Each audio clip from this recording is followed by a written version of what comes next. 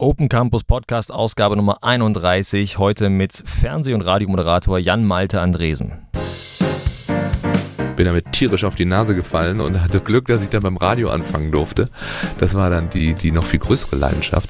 Das ist eine ganz andere Form der Ansprache. Da hieß es immer, ja, sowas muss die 20 Uhr Tagesschau auch haben, und das wurde immer wieder diskutiert.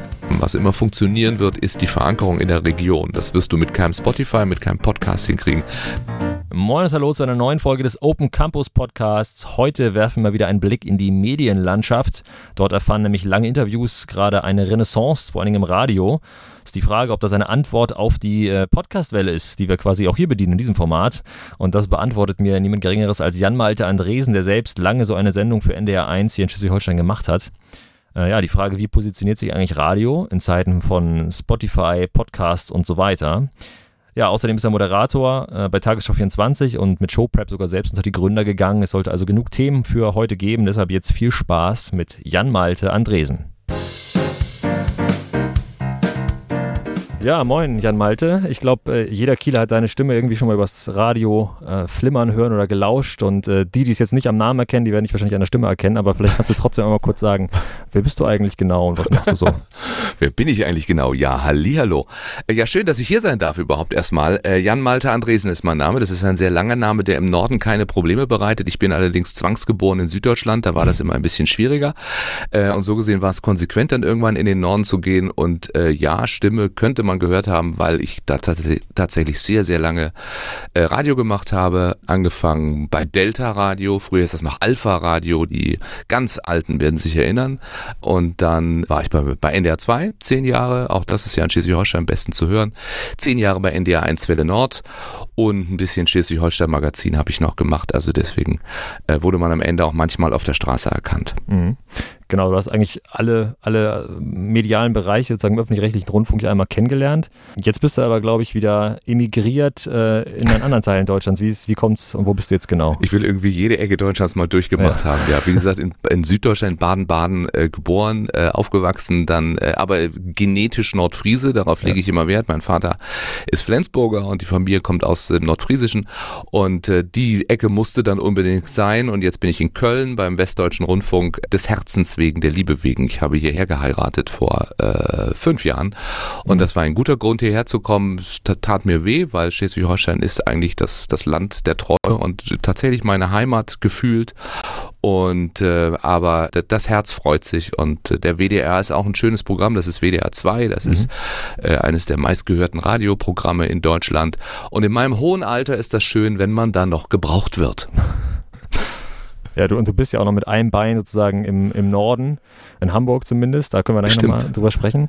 Ja. Grundsätzlich geht es heute so ein bisschen darum, dass wir mal über die Herausforderungen und Chancen von Radio und auch Fernsehen im Jahr 2020 und allem, was da jetzt noch kommt, sprechen. Aber am Anfang würde ich ganz gerne einmal so nochmal am Anfang starten sozusagen bei dir. Wie bist du eigentlich zum Radio gekommen? Du hast schon gesagt, du hast quasi bei früher, also Delta Radio oder Radio Alpha angefangen. War das immer dein Traum da zu starten, und wie bist du eigentlich da reingerutscht? Also mein Traum war immer, Radio zu machen, und wenn du das jetzt fragst, weil du hoffst, dass das vielleicht eine Blaupause für andere sein könnte und ein Rat, wie macht man's, dann bin ich da leider der Falsche, weil ich tatsächlich familiär da reingerutscht bin. Also mein Papa ist Radiomann, der war beim Südwestfunk, hieß das ja damals noch, was jetzt der Südwestrundfunk ist, und SWF 3 war dann sehr viel gehörtes, heute heißt es SWR 3 Radioprogramm, und da war er, und auch so ein Sprecher und künstlerischer Sprecher, und das heißt, meine Kindheit war immer Papa besuchen im Funk, sagte man, also das war auch nur über die Straße, und da gab es eine Kantine, da gab es früher noch Alkohol, da durfte Papa dann abends nochmal, da wurde jede Produktion auch begossen, da war jede Sendung eine Produktion, das ist nicht wie heute, wo du Fließbandarbeit machst, 5-mal die Woche immer zur gleichen Zeit, und da wurde viel gefeiert, und ich durfte als kleiner Junge und als etwas größerer Junge immer mal vorbeikommen und mir das angucken. Und wenn er in seiner Sendung mal eine Kinderrolle zu vergeben hatte, dann hat er mich gefragt. So gesehen habe ich sehr früh Radiostudios von innen gesehen, und da war mir schon klar, hey, das willst du auch mal machen irgendwie. und hätte mich nicht getraut und hätte sicher auch nicht geschafft, das dann bei dem großen Öffentlich-Rechtlichen zu machen, aber mein Glück war, dass dann damals die Privatsender anfingen.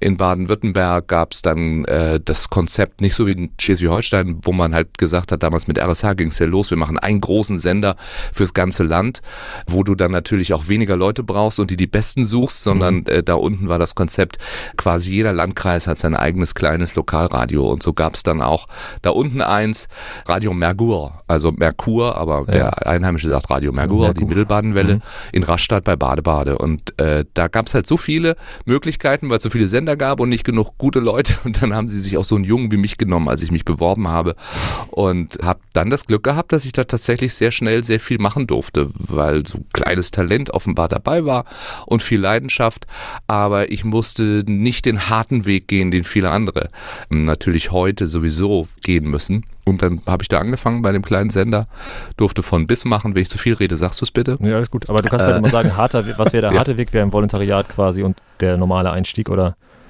Ja, also ich sehe je nachdem natürlich, wohin du willst, aber selbst die Privatsender oder die kommerziellen Sender, wie wir im Öffentlich-Rechtlichen ja immer sagen, suchen oder haben natürlich die Chance, sich die Besten auszusuchen und da kann das nicht schaden, schon mal eine Uni von innen gesehen zu haben, dann natürlich ein Volontariat zu machen, auf jeden Fall. Das habe ich dann auch irgendwann gemacht, aber erstmal hatte ich die Chance halt in diesem kleinen Sender, wo es wenig Leute gab, wo natürlich auch wenig bezahlt wurde, wo man auch nicht mal 24 Stunden gesendet hat, sondern nur 6 Stunden am Tag, schon gleich ein Sendung zu moderieren und Regionalnachrichten zu machen und Werbespots zu sprechen für den Erdbeerhof in Rastatt-Plittersdorf. Auch da werden sich die Älteren erinnern. Absolut. Das ist klar der richtige und der normale Weg und der gute Weg und bei mir war es halt der glückliche Weg, es war einfach die richtige Zeit. Also es gab diese kleinen Sender, aber ich wollte schon unbedingt eine Ausbildung haben. Ich hatte so einen Mentor bei diesem Sender, ein 5 Jahre älterer, der schon echt Ahnung hatte und zu dem ich aufgeblickt habe und der mir so viel gezeigt hat und dem ich heute auch echt unglaublich dankbar bin. Und da konntest du halt, wenn du Bock hattest und wenn du Leidenschaft und ein bisschen Talent hattest, relativ schnell sehr viel machen. Aber ich wollte ein Volontariat machen und habe das bei einem, damals gab es eine Unterscheidung, Lokalsender, Regionalsender, das war so ein bisschen größerer, in Karlsruhe, der nächstgrößeren Stadt. Und da habe ich dann ein Volontariat gemacht. Das war mir wichtig, um dann auch die entsprechende richtige Ausbildung zu haben, klar. Ja, und wie kam es dann, dass du letztendlich auch zum Fernsehen gekommen bist? Ist das so einfach en passant passiert, dass sich die Möglichkeit aufgetan oder war das von Anfang an auch so ein bisschen dein Ziel, dass du auch quasi auch mal vor einen Bildschirm, vor eine Kamera möchtest? Also wenn du in der Zeit Radio gemacht hast, dann war das dein Ziel, weil du groß geworden bist mit Menschen wie natürlich Thomas Gottschalk, Günther Jauch, die haben wir ja schon gesehen als Kinder, als Jugendliche und wir wussten, hey, die kommen alle vom Radio, also die haben den Sprung geschafft, das wirkte irgendwie wie ein ganz normaler Schritt. Wenn du Radio machst und irgendwann einen gewissen Erfolg und Namen und auch Können hast, dann wird das Fernsehen schon bei dir anklopfen. Dann ist das ganz normal. Das Gegenteil ist der Fall. Kein Mensch wartet auf dich vom Radio. Im Gegenteil, meine Erfahrung war jetzt, wie lange war ich? 20 Jahre beim NDR insgesamt, dass die jetzt nicht unbedingt sagen, hey, guck mal, wenn der beim Radio ist und halbwegs ordentlich aussieht, wir wissen, der kann sprechen, der ist spontan, der ist vielleicht auch ganz unterhaltsam oder kann das Aktuelle, der wäre doch eigentlich ein Gewinn für uns. Das ist nicht so, überhaupt nicht. Und da bin ich gegen viele geschlossene Türen gerannt, weil von alleine kam niemand. Ja, also das war nicht so leicht. Es hat sich dann tatsächlich ergeben, bei mir lustigerweise immer mit Nachrichten. Also das ist die einzigen, die mir die Chance geben wollten, mal vor einen Bildschirm mich zu stellen, war genau in dem Bereich, der nun gar nicht das ist, was ich ja eigentlich im Radio mache. Also moderieren, relativ frei sprechen, mit Menschen mich unterhalten. Also sagen wir mehr die Infotainment-Schiene, sondern hier geben wir den Text, den kannst du meinetwegen selber schreiben oder der ist schon geschrieben, liest den vom Prompter ab und liest den in die Kamera. Das trauen wir dir zu. Und das hat dann geklappt. Das habe ich im Schleswig-Holstein-Magazin schon vor vielen, vielen Jahren gemacht. Und da bin ich dann nach NDR2-Sendungen immer hingefahren. Und das fand ich schön. Ich fand es auch wichtig für mich, also diese Erfahrung zu haben. Also was ist der Unterschied zwischen Radio und Fernsehen? Wie ist das, wenn du da stehst? Kannst du das genauso gut? Kannst du das nicht genauso gut? Und daraus hat sich dann entwickelt, dass ich dann bei tagesschau24, heißt das heute in Hamburg, anfangen durfte. Das mache ich immer noch. Dann darf man auch manchmal in die große Tagesschau. Aber es ist halt, also ohne das abwerten zu wollen, es ist natürlich eine unglaublich anspruchsvolle Aufgabe und das muss man können, aber es ist doch nur Texte vorlesen vom Prompter. Ja. Ja. Deswegen war es schön, das Schleswig-Holstein-Magazin irgendwann machen zu dürfen. Das war wirklich ein Traum. Also da war immer, weil wie gesagt, gefühlte Heimat und so und schöne Regionalsendung. Ich finde eine der besten in Deutschland, schon gar wenn man bedenkt, dass das so ein mini kleines Bundesland ja ist. Ja. Da wird echt viel getan, viel Kreatives und da wollte ich immer hin und das hat geklappt und das war dann traurig, dass ich das aus eigenen Gründen beenden musste, aber das war eine große Ehre und eine große Freude, das dann 2,5 Jahre machen zu dürfen, weil das eben mehr das ist, was man sonst getan hat. Ja. Ne? Also, sagen wir mal, unterhaltender anmoderieren auch und Interviews und alles Mögliche. Ja. Wird das Schleswig-Holstein-Magazin eigentlich hier in Kiel aufgezeichnet oder in Hamburg? Nee, das wird in Kiel aufgenommen. Okay, ja. Das wird in Kiel aufgenommen. Das ist also NDR hat ja 4 Bundesländer, jeder hat sein eigenes Regionalmagazin, sein eigenes Landesfunkhaus und das in Kiel ist dann logischerweise für Schleswig-Holstein zuständig und da gibt's im Keller ein Studio und das war tatsächlich, als ich da angefangen habe, haben sie ja mit dieser virtuellen Moderation oder diesem virtuellen Studio angefangen, nicht virtuelle Moderation, das kommt auch noch, aber die grüne Hölle haben wir es genannt, also du stehst ja da in so einer grünen Umgebung und da wird der Hintergrund drauf projiziert und das ist schon State of the Art für ein Regionalmagazin. Da können sich viele eine Scheibe von abschneiden. Das wird in Kiel gemacht tatsächlich. Ja, okay. Ja, ich bin selbst Hamburger, das heißt, ich bin nur beim Hamburg-Journal auch immer, das ist so mein Lokalkolorit, den ich immer noch mitnehme von da. Wird aber ja kaum geguckt im Vergleich zum Schleswig-Holstein-Magazin, um nochmal für meinen alten Chef ein bisschen Werbung zu machen. Ja. Aber ja, ich weiß, was du meinst, mit Jens Riva. Unter anderem, ja genau. Ja. Mhm. Aber ich glaube, viele, die dich oder deine Stimme kennen dich vielleicht auch über den Andresen-Talk, den du im NDR gemacht hast, den Schleswig-Holstein-Talk. Der war auch schön. Darüber habe ich dich auch, oder das war quasi mein Aufhänger, als ich dich angeschrieben habe, ob wir das Interview machen können. Mich würde interessieren, wie bist du denn zu der Sendung eigentlich gekommen? Ist der Sender auf dich zugekommen, hat gesagt, wir würden gerne so ein Format machen oder hattest du die Idee und bist zum Sender gegangen? Das war halt gegenseitig, kann man sagen. Also ich wollte immer gerne mal mehr machen als das, was du im Radio so tust, nämlich, ich sag mal 1,30, 2,30 ist so die magische Länge, vielleicht auch 3,30 oder 4 Minuten, wenn es ein vertiefendes Interview sein soll und dann läuft wieder Musik. Und so die Idee, ein Gast mit einem Menschen mich ausführlicher zu unterhalten, ist keine neue. Das machen sehr viele. Das gibt es seit langem im Fernsehen. Das gab es zunehmend auch im Radio. Gott sei Dank, weil, und du machst jetzt einen Podcast, es tatsächlich so ist, dass die Menschen durch diese neuen Formate, die es da gibt, wieder erlebt haben oder erleben können, was es bedeutet, längeren Formaten zuzuhören. Also sich auf Audioinhalte, egal ob da 2 Menschen miteinander reden, ob du jetzt Wissen vermittelst oder ob du eben einen Talk machst, sich darauf einzulassen. Und das funktioniert wieder. Und das ist tatsächlich auch ein Weg zurück im Radio, dass es leider erstmal nur abends, aber auch vermehrt am Tag mehr um, sagen wir, Personality im Radio geht, also um die Menschen, die da was erzählen. Das können die Moderatoren sein, das können Gäste sein und eben auch im Langformat am Abend. Und der Sender hat dann gesagt, wir brauchen auch so ein Langformat und dann haben sie mich gefragt und dann fand ich das sehr schön und dann haben wir gesagt, komm, wenn wir einen Talk machen, dann machen wir einen Gast. Wir versuchen eine Mischung hinzukriegen aus Menschen, die man kennt und Menschen, die man vielleicht nicht kennt, die aber eine Geschichte haben. Und die alle irgendwie, sagen wir, einen Schleswig-Holstein-Bezug haben. Entweder weil sie da in Schleswig-Holstein wohnen, weil sie was Tolles machen oder weil der Schleswig-Holsteiner einen Bezug zu ihnen hat, qua Prominenz möglicherweise. Ja. Und lustigerweise findet man dann auch Schleswig-Holstein-Bezüge, wo man sie gar nicht erwartet. Also ich weiß, ich hatte ein langes Gespräch mit Johann König, dem Comedian, das haben wir in Köln aufgenommen, den ich da getroffen habe. Und wir haben vorher herausgefunden, dass sein Vater in Glückstadt Stadtarchivar war. Ja. Und dann konnten wir natürlich als schleswig-holsteinischer Sender da so ein bisschen Geschichten rauskramen, die er gar nicht kannte und mit denen ich ihn dann konfrontieren konnte.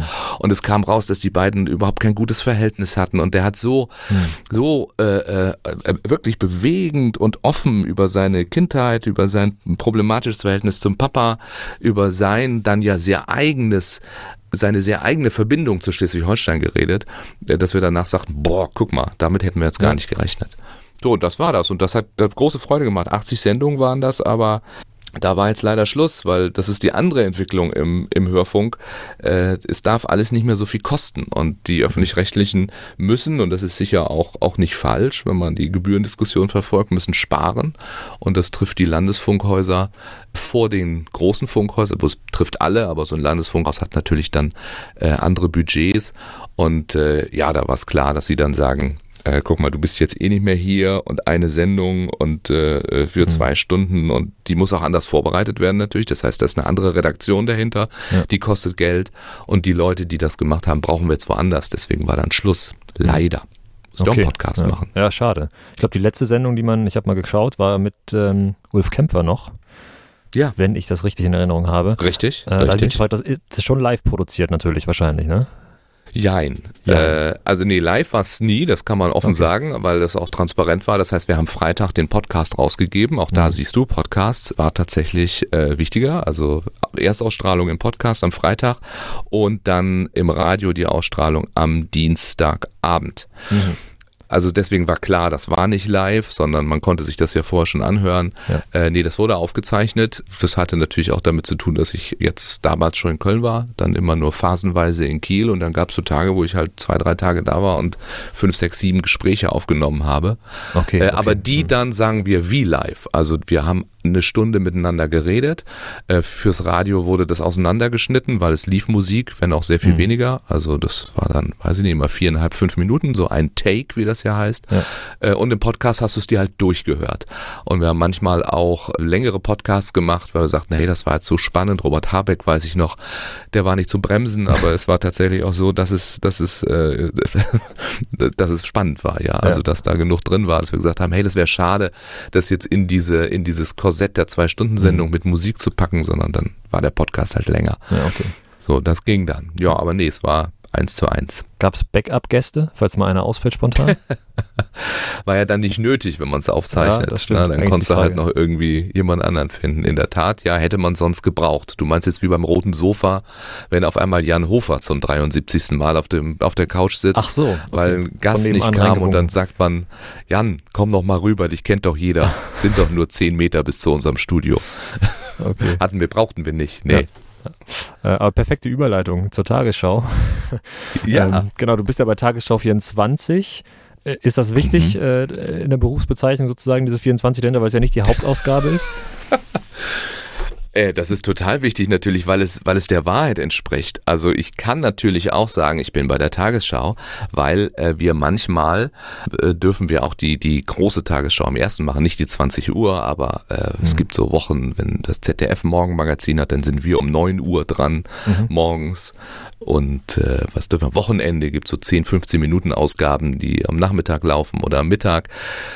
Und da machen wir die Tagesschau. Und wenn du tagesschau.de unter Wir über uns nach Tagesschau-Sprechern suchst, stehe ich ganz oben. Ganz oben, ja. Das hat natürlich mit dem Nachnamen zu tun, weil es alphabetisch sortiert ist. Aber ich stehe ganz oben. Ja. So gesehen kann ich sagen, ich bin bei der Tagesschau, aber in Wahrheit bin ich bei Tagesschau24 und das ist natürlich wichtig und richtig, das so zu sagen. Wie ist so das? Ich habe mal, weil du vorhin auch Jens Riewer angesprochen hast, den habe ich mal auf dem Benefizveranstaltung, habe ich selbst Musik gespielt und er hat dann da, war quasi der Stargast, der eingeladen war und er sagte, dass sie als Sprecher alle frei angestellt sind sozusagen. Trifft das auf dich auch zu oder ist es bei Tagesschau24 anders? Nee, wir sind alle frei. Also grundsätzlich kann man sagen, dass alle, die moderieren, also vor Mikrofonen sitzen oder vor Bildschirmen stehen oder vor Kameras stehen, sogenannte feste Freie sind. Jeder öffentlich-rechtliche Sender hat ein anderes System, das er da hat, aber der NDR zum Beispiel bindet die Leute mit so einem, das nennt sich ein Rahmenvertrag, also der sagt einfach, okay, die nächsten 2 Jahre bist du bei uns und du darfst so viel senden, wie wir wollen. Na, okay. Also es ist natürlich immer sozialversicherungstechnisch, dass du dich nicht einklagst. Aber ja, alle, die da moderieren, in der Regel sind Freiberufler. Das heißt, man kriegt sein Geld pro Sendung. Und wenn du krank bist, kriegst du nichts oder ja, vielleicht kriegst du ein bisschen was. Also deswegen fest frei. Aber ja, man ist freiberuflich tätig. Okay. Nicht fest angestellt, aber durch so einen Vertrag eben und natürlich als schon gar, wenn du dann so eine, jetzt bei tagesschau24 nicht, aber bei WDR2 oder bei NDR1 so eine Art auch Aushängeschild für den Sender bist, weil du halt eine Sendung hast, die immer stattfindet, immer zur gleichen Zeit und der wirbt auch mit dir, ist es natürlich wie eine feste Anstellung, aber nicht sozialversicherungstechnisch. Aber könntest du jetzt auch, keine Ahnung, beim ZDF noch Nachrichten machen oder würde das kollidieren irgendwie? Also grundsätzlich dürfte, ja, klar, weil ich frei bin, aber auf der anderen Seite müsste ich damit rechnen, dass dann halt der Sender sagt, warum sollen wir dich hier noch einsetzen, wenn du jetzt woanders bist? Das ist immer eine Sache der Absprache. Also ZDF wäre jetzt wahrscheinlich blöd mit Tagesschau. Jetzt bin ich bei WDR2, ich habe ja damals auch WDR2 gemacht und diese Talksendung weiterhin, das war kein Problem, aber das muss man beide Chefs fragen, ist das für euch ein Problem, wenn ich da oben noch zu hören bin? Und wenn die sagen, nee, ist gut, dann geht das natürlich, ja. Ja, ich könnte jetzt nicht bei Radio Hamburg anfangen. Das wäre doof. Ja, theoretisch, wie gesagt, arbeitsrechtlich dürfte ich es eigentlich, aber müsste damit rechnen, dass dann der NDR sagt, du, morgen brauchst du eigentlich nicht wiederzukommen. Und da hätte er recht. Ja. Du hast vorhin schon mal kurz angedeutet, dass er als Nachrichtensprecher im Prinzip nur liest. Ist das wirklich so oder hast du noch andere Aufgaben? Also wie läuft so ein Tag bei der Tagesschau für dich ab? Musst du die Texte selber schreiben? Kriegst du die komplett fertig zugeschickt oder du hast ja auch Interviewsituationen? Schreibst du da die Fragen selber auf? Wie ist so der Workload? Ja, also tatsächlich gibt es ja diese komische, sehr traditionelle Trennung, die da auch bis heute hochgehalten wird zwischen dem Sprecher und dem Moderator. Also du hast Jens Riewer gesagt oder Jan Hofer, Susanne Daubner, die man kennt, weil sie die 20 Uhr machen, mit denen wir groß geworden sind, das sind Sprecherinnen und Sprecher. Das heißt, deren Job ist es, nach einem Dienstplan die und die Sendung vorzutragen, die ihnen andere vorbereiten. Also es gibt eine große Redaktion, einen riesen Newsroom, die eben diese ganzen Tagesschauen am Tag vorbereiten und die kommen dann und sprechen das. Deswegen gibt es so komische Dinge, wenn dir das abends, wenn jetzt, weiß ich nicht, die Berlin-Korrespondentin sich meldet, dann kriegt die keine Frage gestellt, sondern dann heißt es mehr dazu jetzt von Tina Hassel aus unserem Hauptstadtstudio und am Ende sagt sie und damit zurück zu Jan Hofer. Das ist, weil er Sprecher ist, das heißt, er moderiert nicht, also darf er keine journalistische Frage stellen. Frag mich nicht warum, es ist so. Und auf der anderen Seite gibt es die Moderatoren, das ist natürlich ganz oben hier Ingo Zamperoni in den Tagesthemen oder Herr Bötzkes am Nachmittag in den Tagesschau-Ausgaben, das sind moderierte Tagesschauen. Das heißt, da wird die Berlin-Korrespondentin etwas gefragt. Wie hat denn Angela Merkel darauf reagiert? Ja. Das ist eine journalistische Frage, das dürfen nur Moderatoren. Lustigerweise sind wir dann bei Tagesschau24 auch Moderatoren und das bedeutet, dass wir dann diese Interviewsituation, hast du ja gerade gesagt, das finde ich sehr schön in diesem Programm, also die Idee dieses Programms ist, nicht nur mal Nachrichten zu senden, sondern auch Hintergründe zu erklären. Also wir nennen das einen Schwerpunkt, das sind dann 5 bis 8 Minuten nur zu einem Thema. Gibt es einen Film und dann gibt es einen Gesprächsgast, für den man sich 5 Minuten, 6 Minuten, manchmal 7 Minuten Zeit nimmt für so eine Schalte, wie das ja heißt. Und ja, die bereitet man vor. Also das ist dann schon mit dem Menschen, mit dem Experten, dem Korrespondenten reden, worauf wollen wir hinaus, was frage ich dich, was antworten Sie, wie bauen wir das Gespräch auf, das machen wir. Deswegen ist es tatsächlich eine eher moderative journalistische Tätigkeit. Auf der anderen Seite, all die Nachrichten, die wir vorlesen oder die wir da vortragen, obwohl wir Moderatoren sind es die gleichen, die Sprecher auch kriegen. Also die werden auch in diesem Newsroom geschrieben. Das wäre ja auch ein bisschen zu viel, wenn du quasi eine komplette Nachrichtensendung selber schreiben solltest. Ja. Aber weil es halt Nachrichten sind, Meldung. Ist jetzt nicht wie heute Journal, das sind natürlich moderierte Sachen, wo Herr Kleber, der sowieso Redaktionsleiter ist, dort natürlich einen ganz gewaltigen Einfluss hat auf das, was da gesendet wird. Und da gibt es 4 große Themen und die 4 Themen bereitet er mit vor und das sind natürlich nur seine Moderation. Aber wir machen halt komplette News-Shows und die sind vorbereitet. Ja, okay. So ist es. Und gibt es eigentlich Ambition von dir oder irgendeine Möglichkeit auch mal also quasi den Übergang zur Hauptausgabe irgendwann zu nehmen? Oder ist das schon so, dass quasi die Leute von Tagesschau24 vielleicht irgendwann, wenn da mal eine Position frei wird, rüberwechseln? Oder wie sieht das aus? Das ist eine gute Frage, weiß ich nicht. Bisher ist da noch niemand rüber gewechselt. Okay. Also weil es dieses klassische Modell ist. Wie gesagt, wir sind keine Sprecher. Die Frage ist, aus wo auch immer die Diskussion, wie lange kann es das noch geben? Ne? Also wenn du dir die 19 Uhr heute Sendung, die ja quasi das Pendant zur 20 Uhr Tagesschau ist, anguckst, das sind personalisierte Sendungen, die haben, glaube ich, 3 Moderatoren, die sich abwechseln, die bereiten das auch vor, das ist moderiert, das ist eine ganz andere Form der Ansprache, es sind nicht die langen Nachrichtenschachtelsätze und da hieß es immer, ja, sowas muss die 20 Uhr Tagesschau auch haben und das wurde immer wieder diskutiert und der Erfolg gibt ihnen aber recht, dass es eigentlich so ja unglaublich gut ankommt. Also die Quoten sind selbst in den jüngeren Generationen, was man gar nicht denken will, ja immer noch exorbitant. Ja. Und gerade jetzt in diesen Zeiten, die wir haben, wo ein großes Newsbedürfnis da ist, scheint es uns als Zuschauer was ganz Besonderes, böse nennen das, oder Herr Kleber hat das, glaube ich, mal despektierlich Nordkorea-Journalismus genannt. Also der Verlautbarungsjournalismus, da sitzt einer, der liest was vor, was andere schreiben. Aber auf der anderen Seite hat es natürlich eine hohe Seriosität, das ist akzentuiert und da wird jetzt auch nicht irgendwie rumgeflaxt. Das scheint den Menschen noch immer zu gefallen, obwohl die Medienlandschaft sich so verändert hat. Vielleicht auch gerade deswegen. Und deswegen ist es kein Thema und deswegen bleibt es erstmal bei diesen Sprecherausgaben und da sind diese vertrauten Gesichter, die ja auch alle toll sind. Und natürlich, wenn da einer nicht mehr will, würde man immer hoffen, dass man gefragt wird. Ja. Ich weiß nicht, ich glaube, auf dieser Liste stehe ich nicht weit oben. Na, wer weiß, vielleicht irgendwie plötzlich. Aber ich kann dir ganz ehrlich sagen, jedes Mal, wir haben dann Dienst bis 20 Uhr bei tagesschau24. Um 19 Uhr machen wir auf 24 und dann müssen wir immer noch bis kurz vor 8 da bleiben, falls was passiert, heißt es immer. Wenn zwischen 7:30 und 8 was passiert, dann muss man auch mal jetzt das Breaking News drauf muss. Dann wären wir das. Es ist noch nie was zwischen 7:30 und 8 passiert, wenn ich Dienst hatte. Und ich habe immer schon mal gehofft, dass Herr Hofer, der liebe Kollege Herr Hofer, vielleicht eine Panne hat auf dem Weg und um 7:50 anrufen und sagt, ich kann nicht. Und dann hätten sie wenig Chancen. Dann könnten sie den Tagesthemenmoderator runterholen, der ist noch nicht geschminkt, oder sie müssten mich nehmen. Es ist noch nie passiert. Wenn es passiert, wäre ich sehr aufgeregt. Okay, das glaube ich. Ja, ist natürlich ganz spannend, was du davor gesagt hast, dass von wegen, wie lange kannst du das Format Tagesschau noch geben oder es ist ja nach wie vor beliebt. Ich schreibe praktischerweise gerade meine Masterarbeit über Tagesschau, Tagesthemen und die Sprache darin und da gab es schon in den 90er Jahren Untersuchungen zur Sprache in der Tagesschau, dass die sehr formelhaft sei und es gibt, glaube ich, Untersuchungen, dass irgendwie nur 12% angeben, dass sie die Tagesschau wirklich verstehen, also dass sie an Meldungen erinnern können zum Beispiel, ne? Trotzdem sind die Quoten halt wirklich gut. Ich habe es auch nochmal nachgeguckt gestern aus Interesse. Wenn man das vergleicht, irgendwie in den 90er Jahren, das ist ja immer so knapp unter 10 Millionen, eigentlich so im Jahresdurchschnitt. Und es gab mal so ein kleines Tief von 2007 bis 2015 oder was. Dann kam das neue Studio. Und ich erinnere mich auch noch, dass Jan Hofer mal in irgendeinem Interview meinte, als dann dafür 20 Millionen das neue Studio eingerichtet wurde, es sei wichtig, dass die Tagesschau niemals als alt wahrgenommen wird, sondern immer irgendwie aktuell ist. Und jetzt gerade mit Corona habt ihr natürlich sowieso Traumquoten, hast du gerade auch schon gesagt. Aber was glaubst du, warum funktionieren so Nachrichtenformate immer noch so gut und ist das, also du meinst ja, das kann auch noch weiter so bleiben, ne? Hast du ja im Prinzip eben schon gesagt. Ja, es ist offenbar kann es so bleiben. Also ich muss ehrlich, wenn ich es gucke, ich gucke es jeden Abend, also wenn ich Frühdienst habe, du musst so um 8:30 ins Bett, wenn ich hier Frühsendung mache beim WDR und dann ist klar, um 20 Uhr gucke ich die Tagesschau und dann habe ich das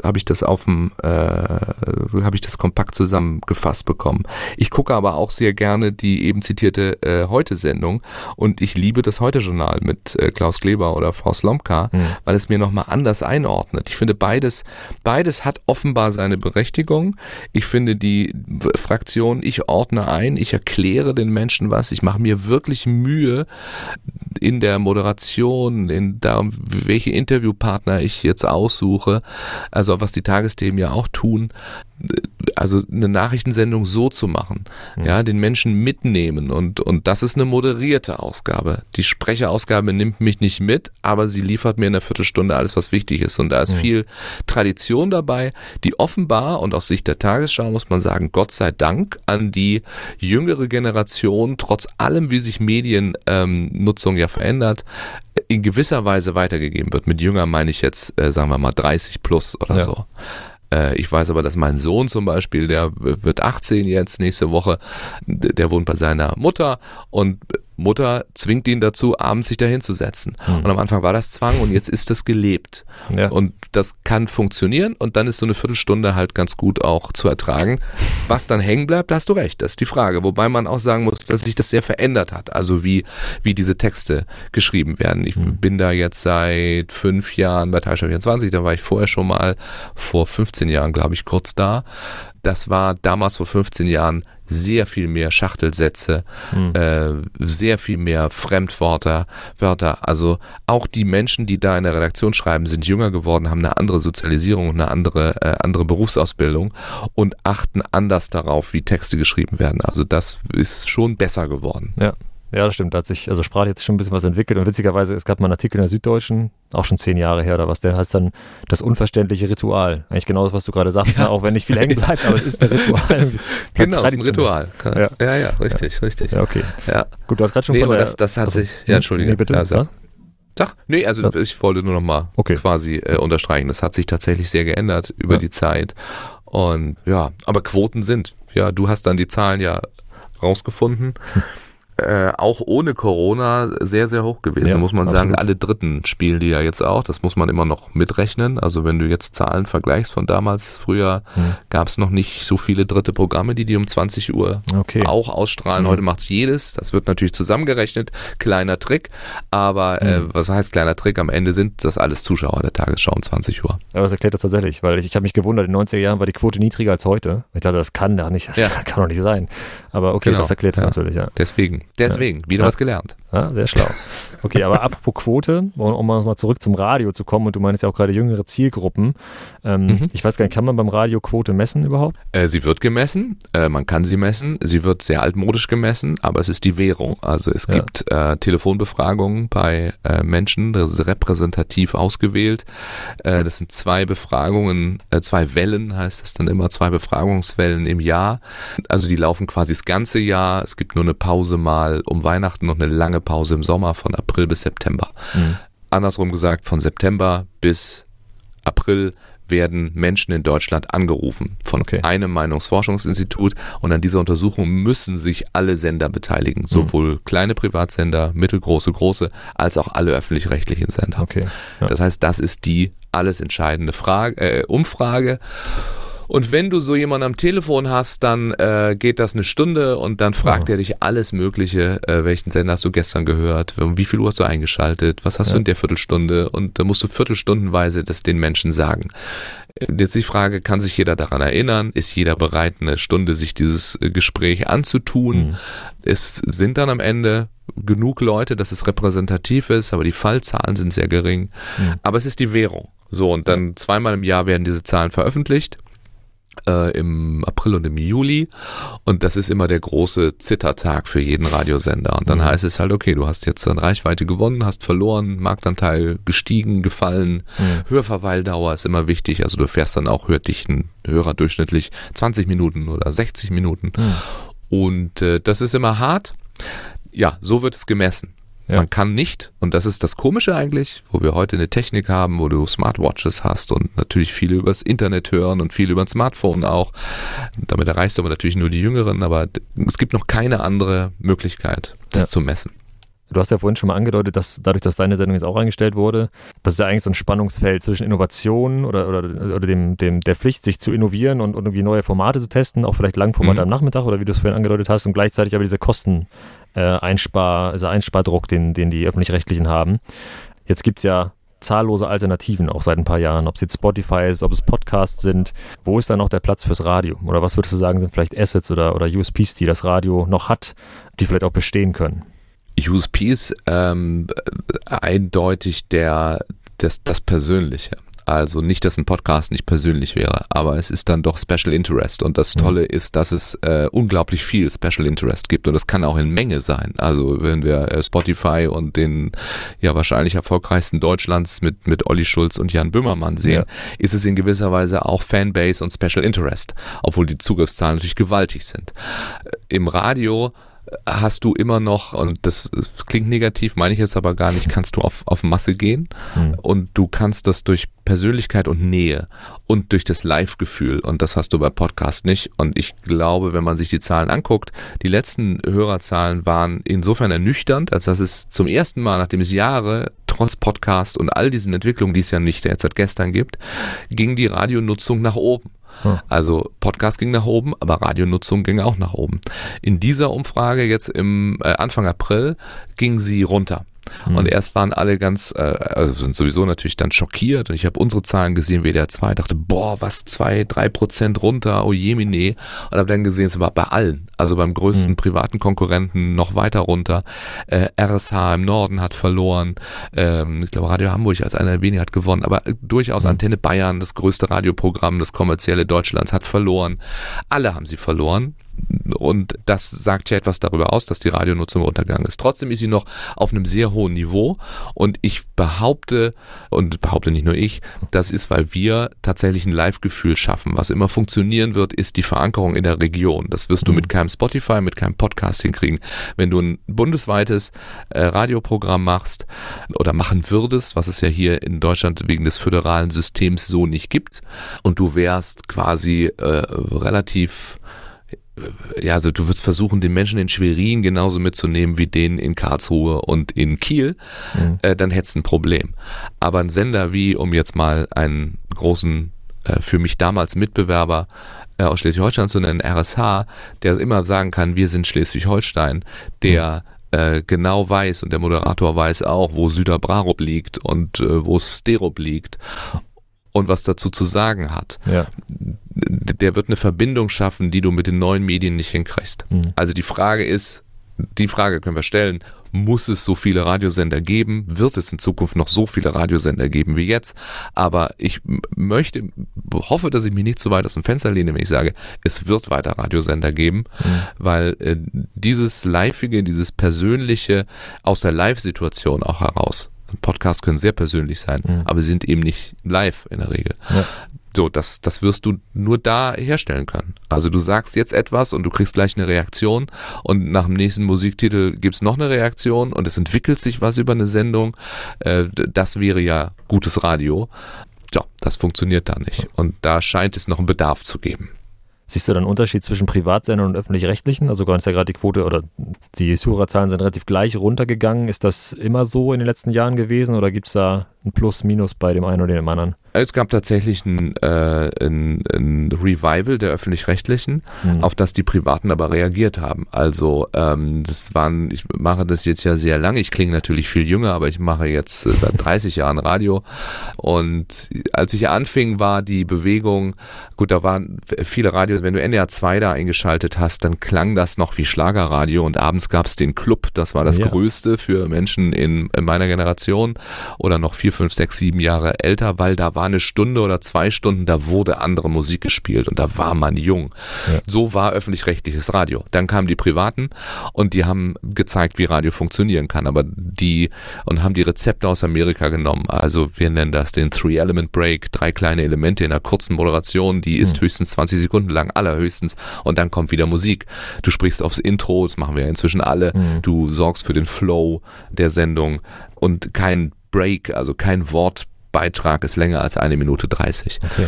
Und bitte 3 Hits am Stück und 4 Hits am Stück, am besten noch 5 Hits am Stück. Und wenn wir 6 Hits am Stück machen, dann sagen wir, das ist was ganz Besonderes und hier gibt es sowieso die größten Hits der 80er und 90er und das Beste von heute. Und den gefragtesten Hit immer als erstes nennen, aber als letztes spielen. Sowieso, genau.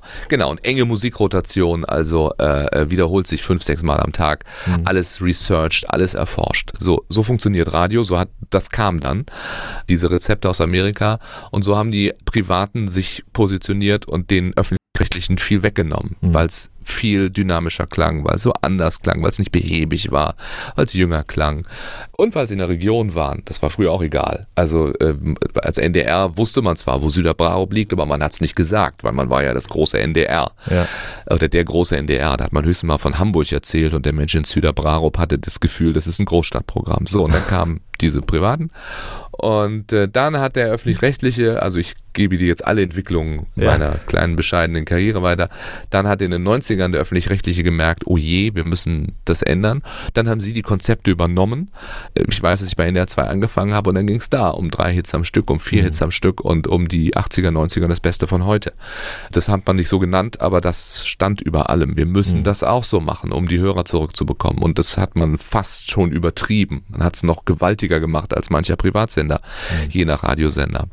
Hat aber in gewisser Weise funktioniert, dann gab es so ein Gleichgewicht und dann kam, wann kann man das mit irgendwas in Verbindung bringen? 2001, also 9. September war schon so ein Ding, wo du auf einmal ein anderes Newsgefühl hattest, eine andere Ansprache finden musstest, wo du mit dem Klamauk nicht mehr weiterkamst über eine sehr lange Zeit, wo man sich wieder mehr besonnen hat. Und über die Jahre hat man gemerkt, was ich eben sagte, mit Hörernähe und mit Persönlichkeiten am Radio. Also vorher ging es darum, du musstest nur gut sagen können, 80er, 90er das Beste von heute. Dann ging es aber darum, dass es wieder Moderatoren sein sollten, die was zu erzählen haben. Also die Persönlichkeiten sind, mit denen sich die Menschen identifizieren können. Das haben die Öffentlich-Rechtlichen natürlich, weil sie auch eine andere Personalstruktur haben, weil da eben auch Leute waren, die das schon ein bisschen gemacht haben. Wir sind natürlich alle da hingegangen, weil die auch besser bezahlt haben. Ja. Wie auch immer, da war die Manpower dafür da und das hat sich ausgezahlt. Und um endlich jetzt zu deiner Frage zu kommen, von wegen Unterschiede, die Privaten haben dann auch nachgezogen, also haben sich auch darauf besonnen. Da gibt es jetzt auch Talk-Formate oder schon seit ein paar Jahren und da geht es um Personality und um Menschen, die was zu erzählen haben. So gesehen hat sich dann tatsächlich wieder ausgeglichen. Das waren die Entwicklungen. Ja? Also so gesehen leichter Vorteil öffentlich-rechtlich, würde ich sagen, heute noch, aber geben sich nichts. Ja, spannend, das mal aus so einer Innenperspektive zu sehen. Man merkt das ja immer nur als Hörer, so was man so für Empfinden hat, wie sich die Landschaft verändert. Ich habe das halt damals ganz stark gemerkt, als NDR1 Welle Nord dann das Programm vom Schlager weggehoben hat und das war jahrelang immer der Sender meiner Großeltern. Die haben den auch einfach weitergehört, aber es war natürlich auf einmal ein Programm, was auch jetzt was uns jetzt auch nicht mehr erschrocken hat und naja. Das ist sowieso auch eine große Entwicklung, die ja alle früheren Schlagerprogramme nach und nach gemacht haben und das war ein Riesending damals, also das war der Moment, als ich hinkam, um quasi genau diesen Weg mitzugehen, dass man gesagt hat, wir setzen da einen hin, den man vielleicht kennt, weil ich eben 10 Jahre bei NDR2 war und um es dann nicht so wehtun zu lassen, dass Bernhard Brink nicht mehr läuft und das war so ein ganz schleichender Prozess und da gab es gewaltige Proteststürme. Aber da musste man tatsächlich durch, denn wenn du so weitergemacht hättest, dann, es ist so hart es ist, die Hörer sterben dir irgendwann weg. Und natürlich kannst du sagen, als Öffentlich-Rechtlicher, wir haben eine Grundversorgung, man muss jedem was mitgeben, das ist richtig. Auf der anderen Seite ist es der Sender, der eben auch für die Schleswig-Holstein-Berichterstattung da ist. Und das ist immer so ein Spannungsfeld. Also du kannst einerseits sagen, ihr kriegt Gebühren dafür, dass ihr jeden bedient, richtig. Auf der anderen Seite müssen die Gebühren auch so sein, dass dafür genug Leute zuhören. Also ich kann ja nicht sagen, ich gebe dem jeden Monat so und so 400.000 Euro für am Ende ganz, ganz wenige Hörer. Und auf diesem Grad müssen die Programmmacher, müssen auch die Intendanten wandeln und das war nicht leicht und das war hart für viele Ältere. Die haben sich dann aber irgendwann auch gefreut, wenn die Stones gelaufen sind. Ja, und dadurch mischt sich ja auch so langsam die Hörerschaft wieder, wie du schon gesagt hast. Ja, vor allen Dingen sind es ja auch anders. Also wenn ich meinen Vater sehe, der wird jetzt 80 bald, der ist in den 68ern groß geworden. Der hat nicht Alpenglühen gehört. Ne? Also das muss man sich auch immer klar machen. Ist halt nicht mehr so. Früher, vor 20 Jahren, war klar, wer über 60 war, hat gerne Schlager gehört. Ja. Jetzt nochmal, wird 80 jetzt. Damals, als das geändert wurde, war er 65. Der hat die Beatles und die Stones gehört. Und eben nicht Freddy Quinn. Ja. Helmut Eugen Manfred Niedelpetz, angeblich mit echtem Namen, aber man kennt ihn als Freddy Quinn. Genau, ich glaube, Freddy Quinn war echt einer so der ersten auch marketinggesteuerten Stars damals, habe ich mal so ein Doku gesehen, ganz spannend, aber das noch am Rand, Ja, aber guck mal, dass er Helmut Eugen Manfred Niedelpetz, das hast du nicht in der. Ich glaube, er dementiert das auch, aber es hält sich hartnäckig, das Gerücht, ja. Okay. Um jetzt nochmal mit Blick auf die Zeit nochmal, ich will noch einmal sozusagen auf deine persönliche Unternehmung kommen und eigentlich kann ich das mit einer ganz lapidaren Frage erleiten. Jan Malte, welcher Tag ist heute? Senden wir das denn heute oder was? Stimmt das bei dir live eigentlich? Leider nicht, nee, aber wir nehmen mal den Aufnahmetag heute. Heute ist Tag der langen Wörter. Ja, heute ist auch Tag des Kindergartens, das natürlich jetzt gerade in diesen Lockdown-Zeiten darf man gar nicht so laut sagen. Und es ist heute Tag des Roten Kreuz und es ist Welttag der Fischwanderung. 21. April ist echt viel.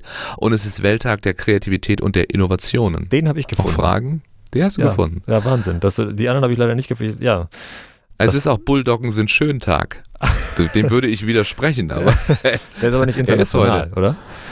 Bitte? Ja, es ist Amerika. Okay. Bulldogs are beautiful day, aber das kann man schön auf Deutschland auch übertragen. Warum nicht? Warum sollen nur die sowas feiern? Ja, absolut. Okay, also die Frage ist einerseits, ich stelle die deshalb, weil es natürlich dein Steckenpferd ist, wie ich mal in anderen Interviews auch gehört habe und on air, also alle so Jubiläen und besondere Tage, aber du hast das ja auch mal in ein eigenes Produkt quasi überführt, wenn man so möchte, mit Showrap und Terminvorschau. Was steckt so dahinter? Was ist das? Das ist tatsächlich, also der Fachbegriff ist Show Prep tatsächlich, Show Prep, aber ja, macht ja nichts. Das ist Show Preparation, also die Vorbereitung auf die Sendung und kommt auch aus dieser amerikanischen Radiowelt. Da gibt es ganz viele solcher Dienste, wo der Moderator sich gar nicht viel Gedanken machen muss, sondern wo man irgendwas bucht und dann kriegst du so einen Zettel morgens und da sind die wichtigsten, weiß ich nicht, Musiknews und heute vor 80 Jahren hat Elvis Presley den und den Song aufgenommen. Und heute ist eben Bulldoggen sind Schöntag. Und das gab's hier noch nicht. Und dann habe ich gedacht, ach komm, das kann man doch hier auch machen. Und ich fand das immer lustig. Ich habe damit angefangen, da gab's jetzt nicht Internet mit 1000 Seiten und Wikipedia, sondern ich habe mir irgendwie Bücher geholt und wollte also wissen, wo haben die Amerikaner das her? Und da habe ich immer gesagt, andere sammeln Kugelschreiber, ich sammle sowas. Und dann habe ich das für meine eigene Arbeit benutzt und dann gedacht, komm, das kannst du ja vielleicht auch als eben so ein Show-Prep-Service machen. Und das habe ich dann ins Internet gestellt, damals noch mit einer Seite, wo jeden Tag aktualisiert wurde, ohne Datenbanken und all sowas. Und das gibt's bis heute, also das nutzen tatsächlich viele Radiosender in Deutschland. Das ist jetzt nichts, womit man reich wird oder so, aber ich konnte mein Steckenpferd quasi in ein Produkt gießen und freue mich immer, wenn ich dann wenn ich durchs Land fahre und bei irgendeinem anderen Sender höre, heute ist Bulldoggen sind Schöntag und dann weiß ich immer, okay, ach ja, der ist auch Kunde, der Moderator hat sich das heute auch rausgeholt. Die Frage, es ist aber nur Ideen, die Frage ist ja, was der Moderator daraus macht. Ja, es nur vorlesen, kann man einmal leicht lächeln, zumal es jedes Jahr wieder passiert und inzwischen machen es alle, aber vielleicht hilft es ja, weiß ich nicht, heute die schönste Bulldogge in Kiel-Hasseldiek-Stamm zu suchen für deine Radiosendung oder so. Und ist das ist ja quasi so ein Tool, das kann man sich auch angucken. Ich kann den Link auch nachher mal in die Shownotes packen, für alle, die es interessiert. Ja, bitte, terminvorschau.de, denn wir haben es jetzt von Showprep weggenommen, weil wir haben es irgendwann in meinem Buch rausgegeben und haben dann festgestellt, dass das längst nicht mehr nur Radiosender interessiert, sondern wir jetzt in einer Welt leben, ja, wo selbst jedes, weiß ich nicht, die Edeka-Zentrale jeden Tag Social-Media-Posts herstellen muss und finde mal jeden Tag eine Idee, was du machen sollst. Und da ist natürlich der Bulldoggen-Tag jetzt vielleicht nicht so die große Idee, aber der Tag der Kreativität und Innovationen, wenn du das weißt, kannst du, weiß ich nicht, die schönsten, kreativsten, innovativsten Hackfleischrezepte auf der Edeka Facebook-Seite veröffentlichen. Ja. Also dieses Buch haben auf einmal Leute sich gekauft oder runtergeladen, wo wir dachten, hey, wieso die? Wir haben doch gedacht, das machen wir nur für Zeitungen und für Radiosender und dann kam eben Edeka und Chibo und irgendwelche Unternehmensberatungen, wie auch immer, und deswegen haben wir das umbenannt, heißt terminvorschau.de. Da kannst du also sehen, was heute alles quasi wichtig ist. Jubiläen, Tage, Termine auch. Ja, wobei jetzt überall nur steht abgesagt, abgesagt, abgesagt. Ja, Messen abgesagt, Sport abgesagt. Ja. Stimmt, besondere Zeiten gerade. Terminvorschau.de, pack es in die Shownotes. Jeder Kunde zählt. Ist das dann so ein Projekt, was so nebenbei bei dir läuft? Oder also wie viel Zeit steckst du da so rein im Monat oder keine Ahnung? Da habe ich tatsächlich Leute, die das beackern. Ich habe was ich für Zeit, also jetzt sitze ich hier in meinem kleinen Studio Kabuff, das ist im Verlag meiner Frau. Meine Frau hat den Familienverlag übernommen und da arbeite ich tatsächlich viel. Also ich wollte immer geschäftlich, ich meine, mein Leben begann damit, dass ich Messen organisiert habe, als 16-Jähriger schon, total nerdig, wollte unbedingt ein Business haben, also wo sie heute Apps programmieren, habe ich Messen organisiert, bin damit tierisch auf die Nase gefallen und hatte Glück, dass ich dann beim Radio anfangen durfte. Das war dann die noch viel größere Leidenschaft. Aber ich arbeite hier im Verlag mit und das ist tatsächlich so, dass ich hier den ganzen Tag sitze. Also wenn ich morgens beim WDR Sendung habe, von 4 Uhr Dienstbeginn bis 5 Uhr bis 9 geht die Sendung, dann bin ich um 10 im Büro und abends um 7 raus. Und da machen wir dann diese Terminvorschau, aber eben sehr viel mehr noch für den Verlag und auch Podcasts für irgendwie Menschen und Firmen. Solche Sachen. Ja, das macht mir große Freude, ja. Und hast du irgendwelche Projekte, wenn man jetzt überlegt, keine Ahnung, ich rufe dich in einem Jahr wieder an oder in 2, hast du irgendwelche Projekte, die noch kommen, wo man deine Stimme noch hören kann? Ich meine Stimme, also jetzt bin ich beim WDR, dann mache ich die Tagesschau weiter. Ich gebe gerade die große Idee für eine Podcast-Serie, die, sagen wir, ins Ehrenamt geht. Da kann ich ja den möglichen Kunden nicht nennen. Es gibt eine Anfrage von einer Zeitung, die gerne ihre Zeitung vertont haben möchte, also auch wäre ein Podcast-Projekt. Über sowas machen wir uns Gedanken und machen Angebote und pitchen und sonst gibt's hier diesen Verlag, der lustigerweise ein Reisemagazin oder tragischerweise unter anderem ein Reisemagazin rausgibt. Das ist jetzt gerade ganz schwierig. Aber er hat auch noch ein paar andere Sachen. Aber das ist auch spannend zu sehen und also da helfe ich meiner Frau ein bisschen. Ich weiß jetzt alles über Kurzarbeitergeldformulare, über Soforthilfen, über KfW-Kredite und diese Unternehmerseite zu sehen, auch wie das ist, wenn du, hier sind 10 Mitarbeiter, also wirklich dir Gedanken machen musst, kannst du die noch bezahlen und wie ist denen dabei, wenn du die jetzt auf Kurzarbeit schickst. Das sind auch Dinge, die einen prägen und von denen ich viel lernen kann, auch wieder für meine Arbeit dann im Radio tatsächlich.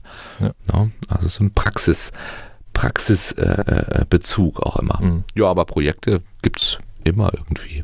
Ja, stark. Okay, dann sind wir eigentlich so ein bisschen auch zeitlich am Ende. Also vielen Dank für deine Zeit, Jan Malte. Es hat mega Spaß gemacht, war super interessant. Spannende Einblicke ins Radio, auch ins Fernsehen. Und wie man hört, gibt es ja immer wieder... Sehr gerne. Der alte Mann erzählt aus seinem Leben. Das ist, ich komme mir sehr alt vor. Aber nein, schön, dass ich da sein durfte und vor allen Dingen, dass es nochmal so ein Link nach Schleswig-Holstein war. Liebe Grüße an die Küste. Die richten und wir das aus. Dazwischen. Ja. Super. Genau, und alle, die Jan Malte mal wieder hören wollen, Wird echt komisch, wenn ich jetzt sage, schaltet alle WDR2 ein, aber es gibt ja auch noch die Tagesschau. Und, ihr könnt auch WDR2 einschalten, das ist tatsächlich auch ganz schön, ja. Sonst hier gerne auf meine Facebook-Seite, hier mit Maja Herzbach machen wir jetzt immer einmal die Woche auch. Wir alle machen Videochats, wir auch, das ist ganz unterhaltsam. Die ist auch ein bisschen zurück nach Schleswig-Holstein. Einfach mal rauskommen.